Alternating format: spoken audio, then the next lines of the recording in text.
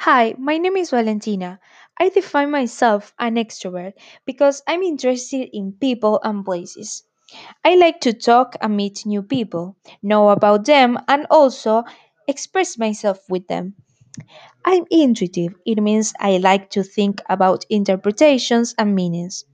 I consider myself a feeder because I make most of my decisions by emotions. And finally, I'm a perceiver. It means I prefer to be flexible in my life.